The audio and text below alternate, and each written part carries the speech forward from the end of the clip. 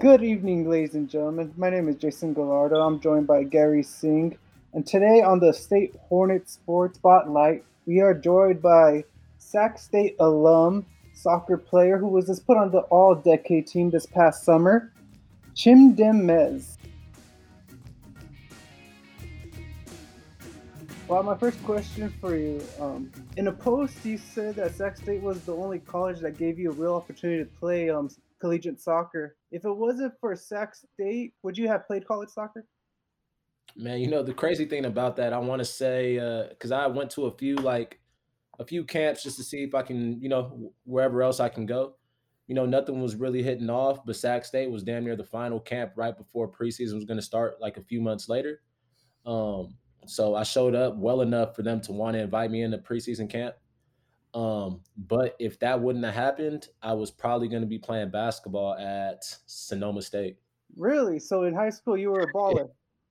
Yeah, I played both, man. I played basketball and soccer my entire life. So which sport came first, soccer or basketball? What came first? To be honest, man, I want to say soccer, like actually like playing in like an organized like club, but I was playing basketball for as long as I can remember. Point guard? Nah, man, like in high school, man, like we didn't have like the 6'10" centers or anything like that. So I'd usually Yeah. either be swapping out the 4 or 5 because we were all about like for the most part we're all between like 6'3" and I mean, besides the point guard who was probably like 5'11" or 6'1", besides those point guards, everybody ranged between like 6'3" and like 6'6". Oh, okay, that's cool. So first question I got for you, boss, is I read something like a little quick note on one of the stories that you wrote was like you used to cut hair in college and stuff, and you actually got cut by one like learned from my barber Shuka Torres back in the day, and So Barber too? Zay. Yes, my barber back in the day, bro. Because I know I seen your story of how you didn't get a scholarship when you first went to Sac State, and like how you just that was another way of making money. So how did that play a role? And you making your decision to come Sac State, and like I seen you really talking about your hustle mentality. How does it all play a role? Like you not to keep hustling for that, hustling for your goals and stuff like that, especially in college. Man, like I mean, cutting hair. I want to say it was right before maybe junior prom or something like that in high school. I remember I needed a cut, but I want to say I couldn't get a schedule in time, so I hit up one of the homies who was cutting everybody at the crib, and I seen how much bread he was making in such a short amount of time, cutting everybody, and I was like, "Oh, what?" And like I was always like I'm not gonna say money hungry, but if I seen somebody making some bread, I'm trying to figure out how somebody's making this bread. So I was like, okay, for sure. Like I picked up some clippers. I started practicing on like my cousins, my little brother, just messing everybody up. You know what I'm saying? But eventually get good enough to the point where I'm cutting everybody in high school. We were creating flyers, putting them on my Facebook, stuff like that.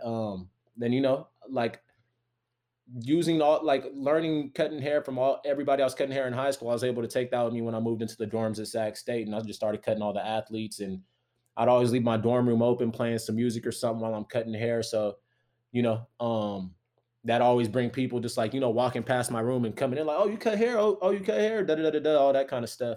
So that's kind of how I grew that. Then when you got put on scholarship, what was that feeling like? Oh, it was dope, man. Yeah, my last 2 seasons, man. It was cool just to see that, they saw the value even after because I got cut my true sophomore year. So I mean, if I wouldn't have kept working, my career would have been over at that point. But it was cool to be able to know that I was able to bounce back from that. Take me through that when you got cut through your sophomore year. What was your mindset once they told you that? Man, I was hot, man. I was ready to start cutting tires and everything, man. I was still living with my teammates throughout that whole time. So, it kind of sucked, kind of feeling like I wasn't really a part of the team anymore, but I'm still living in that house. But, I still had those guys. I still had a bunch of friends on the women's team who would always be like, yo, Chim, you just gotta keep on going. Just I was talking about transferring, maybe trying other places, but there's a few friends like, nah, you got it, man. Just continue working, you're gonna be straight. And how did it feel like when you did come back? You set all these records in playing time and being one of the most efficient players on the team in history, to be honest with you. How did that feel accomplishing those goals and, heading into, getting drafted? Like that feeling I bet you probably dreamt about in some type of fashion as a kid. How did that all how that all feel when you're just going through the ups and downs of life right there. Especially, like I bet you're looking around like all these guys are still playing. I'm trying to be in these guys' positions, and I feel like you're probably as good as them. So how does that feel? Not man, it was dope, man. Just because the funny thing, like it's I always wanted to become a professional athlete, whether it was in basketball or soccer. But it wasn't until I want to say after my freshman season, Ernie and Fernie, who were seniors when I came in as a freshman, both got drafted. So once I saw that, like it hit it just, there's a little light in my eyes, like, yo, you could get drafted from Sac State. There was Mhm. two guys that I'd see on a daily basis that I saw get drafted, and that was more than enough motivation for me. During the summer, we have like preseason camp, and that's when I end up getting cut. But still in the back of my mind, I'm like, yo, I'm still, I still have this dream of playing professionally, getting drafted. So I never lost sight of that. How was that like, switching lanes to like after you got cut from there, like another like bump in the road, like you say, and now you want to go play overseas. How was that feeling? Man, like to be honest, man, I feel like my transition was actually pretty smooth. Like I'd Mhm. say the tough part was for sure just like when I got there, not realizing that like, yo, I don't speak Spanish. Like I had I got a teammate, I had one teammate who he was Australian, his name was George. He had learned Spanish while he was out there, so he would translate everything for me. But it was tough sitting in those meetings and or watching films with my teammates, no subtitles. And I'm just sitting there like, man, like for the most part, everybody treated me with love and respect. People were real patient with me. And now I'm fluent. I'm 100% fluent in Spanish. When did you finally realize, oh, you could get drafted to the MLS? I never really realized it, man. I just prepared like I didn't really have a plan on how to get there. I'll just put in the work. Like I was like, I want to get to the MLS, and I started noticing that there was guys on my team who would like during the summers play in the PDL, which was just like it was like a semi-pro league where a whole bunch of college players in the summers would be going to different places and playing against other quality players, whether it's ex pros, other top college players and stuff like that. So I saw they were doing that, and I was like, oh, how can I do that? Um, so I just started doing research on those PDL teams, and I found somebody in the LA Missioneros. So I had a teammate who was from LA. So I hit him up and was like, "Yo, man, I'm trying to play PDL. Would you and your family mind if I stayed with you guys during the summer as I try to do this?" He's like, "Yeah, man, no problem. Let me just hit up the fam and see if it's good." They said it was good. Spring season ended, and I dipped out to LA the next day, and that's when I found out about Manhattan Beach. Like I didn't when he said Manhattan Beach, I thought he was talking about New York. You know what I mean? I didn't even know it existed. So I'm pulling up, I'm driving to his house, and I'm like, "Bruh, you live on the ocean? Like you live a block off the ocean?" I was like, "No way." I couldn't even believe it. So, I got out there, then I would be training with this PDL team. They didn't sign me right away, so I was just basically training, doing my thing. But eventually, a few weeks later, a spot opened up. They signed me, and I was playing with them, and yeah, I, yeah, my fault. I think I kind of went away from your question, but I really didn't have a plan on like how I am going to get drafted. I just kept on working, just kept my head down, and just tried to take the proper steps in order to get there. When you entered that league, what was the Yeah. soccer like in terms of the competitiveness? Oh, it was real good, man. Because I mean, like for the most part, everybody there had a goal of trying to play professionally or trying to get better. Because not not every single college player was trying to play PDL over the summer. Some people would be taking breaks. Some people would just do their own thing. But I felt like it was the best position to put yourself in order to, play against other like-minded people, who are also aiming for the same thing you're aiming for. So it was a good training environment. Like, what's your future goals in soccer? What's your future goals in life right now that you're after that roller coaster ride you've really been on? Man, I'm just trying to continue. I'm trying to play as long as I can and, play the highest division soccer that I can possibly get to. Is your goal to come back to the USA and play, or are you perfectly content still playing in other countries as long as you get to play soccer? Exactly. Like it's not like it just depends on the opportunity. Like Mhm. if there's a very good opportunity in the US, I'll take it. If there's a good opportunity overseas, I'll take it. And so the earthquake was your first opportunity to play professional. Can you Yep. take me back to the day you got the news that you were getting drafted to the MLS? I want to say so. I finished that season with like 7 goals and maybe like 3 assists. The MLS Combine list came out. My name wasn't on the list, and I was like, damn. Like, I mean, well, shit. I guess I'm not gonna go that route, but I'll just like whatever. I just got to do what I got to do. I have a meeting with Coach Mike and all them, and they're like, "Yo, like, so the San Jose Earthquakes are having the combine." I went the first day of the combine. I'm doing all right. Didn't do anything too crazy, but I played well. I played well enough for myself to be like, "Hey, yo, I had a good day." The following day, though, I'm killing. End up having like 3 goals, 3 or 4 goals in the games that we played. I know the head coach was there. The assistant coaches were all there, and it's against like top quality players in all from all over the states. And I'm like, man, I feel like I showed the best out of every single player that was here. But at the same time, I didn't talk with anybody after about like yo, like we have interest in you. You know what I'm saying? It was just kind of it was like you show up, did your job, and you go home type thing. Mm-hmm. But in my head, I was like, yo, I was killing. I was like, there's absolutely no like I know like something can happen from this. Like a month goes by, I don't hear nothing. 2 months goes by, nothing. So I'm just kind of like, well, just in the unknown space of like I mean, college soccer is done. I don't know what's gonna happen next. We fast forward to draft day. I don't get drafted in the first 2 rounds, so I'm just like, oh, whatever. So I'm with my personal trainer and a whole bunch of other guys who are training other pro players, other college players, getting ready for whatever's next.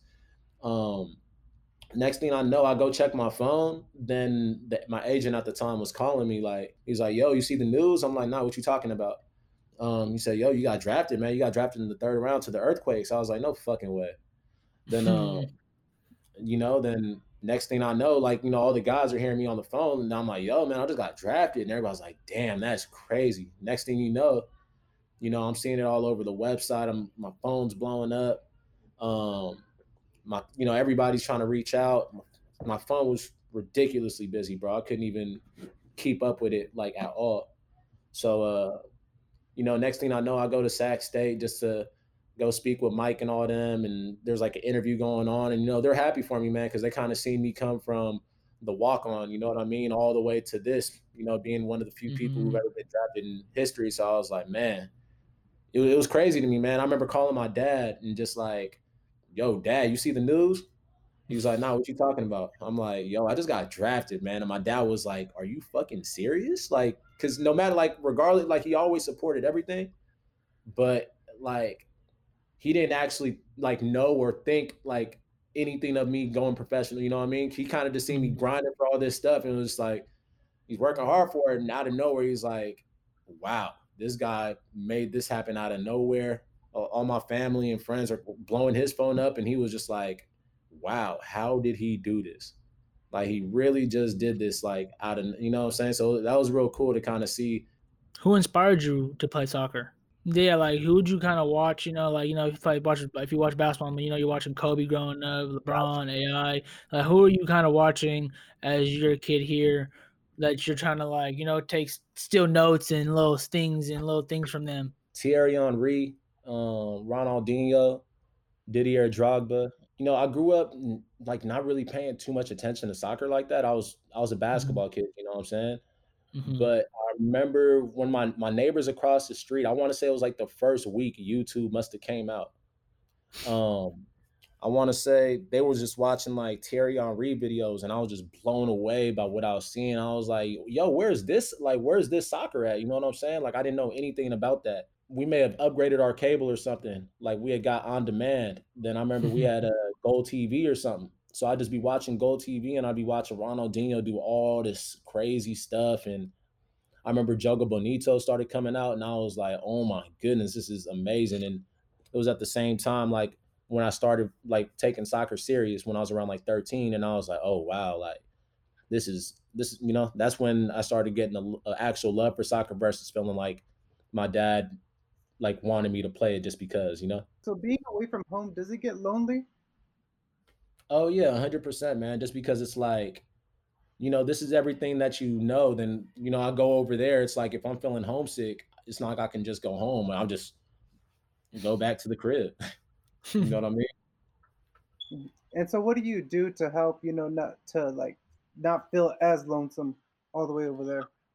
The cool thing, I mean, we the technology that we have helps out big time. You know what I'm saying? I could always hop on a FaceTime call. Um, I mean, well, besides FaceTime, other things that keep me busy too. I mean, there's you got Netflix. I'm over here producing, diving in a rabbit hole, trying to learn everything with that. And at the same time, I still had good friends over there that I could still communicate with anytime. You know what I mean? Yeah, and so how has with this whole COVID situation, how has that affected you over there? Oh man, so my contract with Santos de Wapelli is the first division team I was with. It ended on June 15th and they didn't renew the contract. So I'm a free agent right now. I came back to the States, just to see fam and just do what I had to do for a little bit, just for like 2 weeks. I was supposed to be out there July 6th on trial with a few other teams. They put a travel ban that just kept on getting extended the entire time. I'm Mhm. like, oh man, like, I may not be able to play this season. Um, Unfortunately, I haven't been able to play this season because the travel ban didn't get lifted until November 1st. So with that, the deadline for me to sign with the team was in September, like September 24th or something like that. And nobody was going to sign me until I can be in Costa Rica, because if they sign me and I can't get in the country, they're obligated to pay the contract, just because they already signed. So that's how it affected me. But at the same time, it's still a blessing to be able to come back here. And, I didn't really let that stop me in any type of way. I just made sure I've been staying prepared and doing all that this entire time. Yeah, exactly. That's good. Staying prepared, especially if you're out here. Hopefully, you get the opportunity back there soon, man. How long were you playing out there for? The last 4 years. Last 4 years. Okay, okay. So this is the first time did you ever get to come back to SAC, or Would you? Yeah, yeah. I would Yeah, okay, usually come back every 6 months or so. Like I that's come good. back Okay. anywhere between 2 weeks to a month. Yeah. Okay. Now switching gears to, I know you've been talking about your music. How did you kind of switch to gears of that? What's your lane in that, and like, what are you trying to do? What's your goal? And like, is it something kind of like like we see Dame Dollar doing, kind of like serious, or is it kind of like something we seen like Ron Artest do back in the day to do for some fun, do for some fun stuff, like just to get your get your mental right. So which kind of Yeah, lane you're doing it, and what you're doing in there? 100% on the dang dot. Like I'm serious with it. I'm already Mm-hmm. in too deep. You know what I mean? Mm-hmm. Um, but like you said, you want like the background story of how I got into it. Yeah, how'd you get into it, and like, what are you trying to do, and what's your goals in it, and like, yeah, like stuff like that. Like, speak about your new music. Like, how'd you get into it and stuff? Yeah. Okay, so there was a good friend of mine. His name's Nick Taylor. I don't know if like like during college, his name was Kid Swag. He was on the track team, Mm-hmm. and he was from I want to say Pasadena, but he was like creating a nice little buzz like all over LA and school and all that. He'd be performing, doing all this kind of stuff. He'd bring me to the studio sessions. So I'd go to the studio sessions with him and the homie Amar, who was a DJ, and like they was hustlers too, man. Like I seen him, building his brand, doing it, and like really doing numbers on YouTube. And he was a real humble, cool dude, and just would bring me to the studio every now and then. He'd pull up, we'd always be kicking it. Um, One day I went to the studio. His producer at the time, I want to say his name was Big Hollis. I saw him just producing from scratch. Just it was. I was like, wow, this. I just watched him make this beat live, and I'm watching Nick in the corner, just like catching melodies and writing, doing all this other kind of stuff while he's creating the beat from scratch. And I'm like, oh, this creative process is nuts. You know what I'm saying? And out of nowhere, Nick's like, yo, I'm ready. I'm like, did bro just write this whole like a whole chorus in 16 like that fast? So he goes into the back, starts to record, and I'm like, oh my goodness, like this whole process is just super dope. Like I gotta, I'm not a rapper, but I'm like, yo, I like I'm falling in love with what's happening behind the scenes, like with the producer. And I'm like, yo, like this is something I could see myself getting into. Um, so um, After my first pro season, and I was playing with Kitsap after I got cut by San Jose, I'd be like, we had a lot of free time during the days. We'd just be like watching Entourage, The Sopranos, like a Mm-hmm. whole bunch of shows all day. But at the same, I was like, man, I can't like as much as I love watching all these shows, like I got to be somewhat productive. So Mm-hmm. I'd be on YouTube and just watching like keyboard videos or Zaytoven making beats or you know, Metro Boomin making beats. I'd be watching like, wow, this is crazy. So as soon as I got back in the state or back in California, I went straight to Guitar Center, picked up a keyboard. Um, and from, you know, at that first, it was like learning a new language, bro. I was like, oh my goodness, this don't even make any sense. But, you know, I just would figure things out. Then as I figured new things out, I'd be on YouTube learning other new things. So it just take me down a rabbit hole. My YouTube Mhm. algorithm started changing to where I'm seeing all these other producers now, and I'm just watching videos for hours and hours. And I'm like, you know, eventually I'm like, wow, I understand this language now. So um about like, you know, a year or so before I even a year or 2 years before I even started putting beats up on my Instagram, I was just, you know, I'd send videos to homies like on Snapchat, seeing what, like, yo, y'all messing with this. And it was like Mhm. everything was weak, you know what I'm saying? But at the same time, I was getting better. And at that Those time, reps. I'm like, oh, this shit's hard. But you know, as I look back at it, they was all pretty weak. But but regardless, man, it was just like, you know, at a point while I'm in Costa Rica, I'm like, you know, I really have time now. So um eventually I make this one beat and I'm like, yo, this shit's like pretty clean. You know, I'm trying to figure out how I can figure out a way to like start putting it up. Then you know, I end up not putting that one up. You know, maybe a few weeks later I come up with like this G-Funk type beat and I'm like, oh, this shit's hard, bro. Like I'm gonna probably have to put this one up eventually. So my birthday come around, I'm over here nervous, like trying to figure out some shit.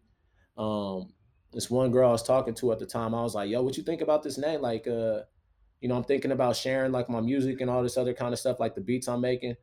Then I was like, I was just coming up with names. It was like, "Keep Your Chim Up Friday." I was like, "What you think?" She's like, "Yo, that's fire. Like, I think you should do it." I'm over here like nervous, bro, trying to put this shit on IG. Like, damn, bro. Like, no, a lot of people don't even know how to do this. I'm nervous. I'm over here sweating. The homie's like, "Bro, just put it up." Yeah. Um, I put it up. Then I'm getting love on the beats, and that's how Keep Your Chin Up Fridays was started, man. And I was just like, okay, like I don't know how to mix my own beats yet. I'm over here thinking about. I'm like, okay, I'm gonna just use this as a way to kind of monitor my journey, but at the same time, like this is how I'm gonna really teach myself and to be able to put my stuff out there as well. And yeah, man. So now we're about to be at week 157 on some crazy shit. It's about 3-year anniversary. That's cool, man. Exactly. You need that push sometimes, bro. Sometimes it doesn't even matter what other people think or say. It's what you want to do. And like you said, just go put it up there. And now you're week, you said 1 week, 157. Yeah, and I'm, Every you know, week dropping a beat. I'll keep myself That's accountable, crazy. man, every Friday. That's cool, Like man. What's your beat name? I didn't get your beat name. What's your producer name? Chinchilla. Chinchilla. Okay, that's clean. It kind of it goes right with your name too. Perfect.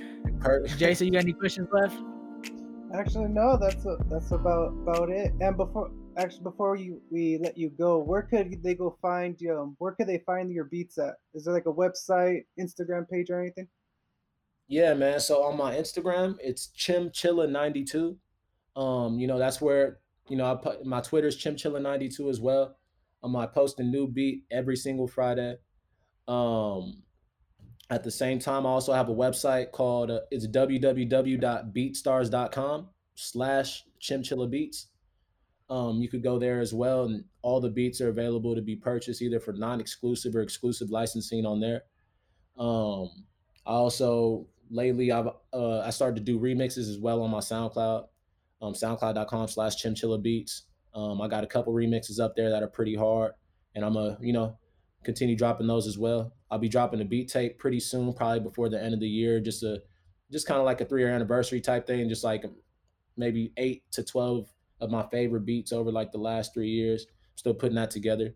But yeah, man, yeah, we just continue to grow and continue to develop more artists out here.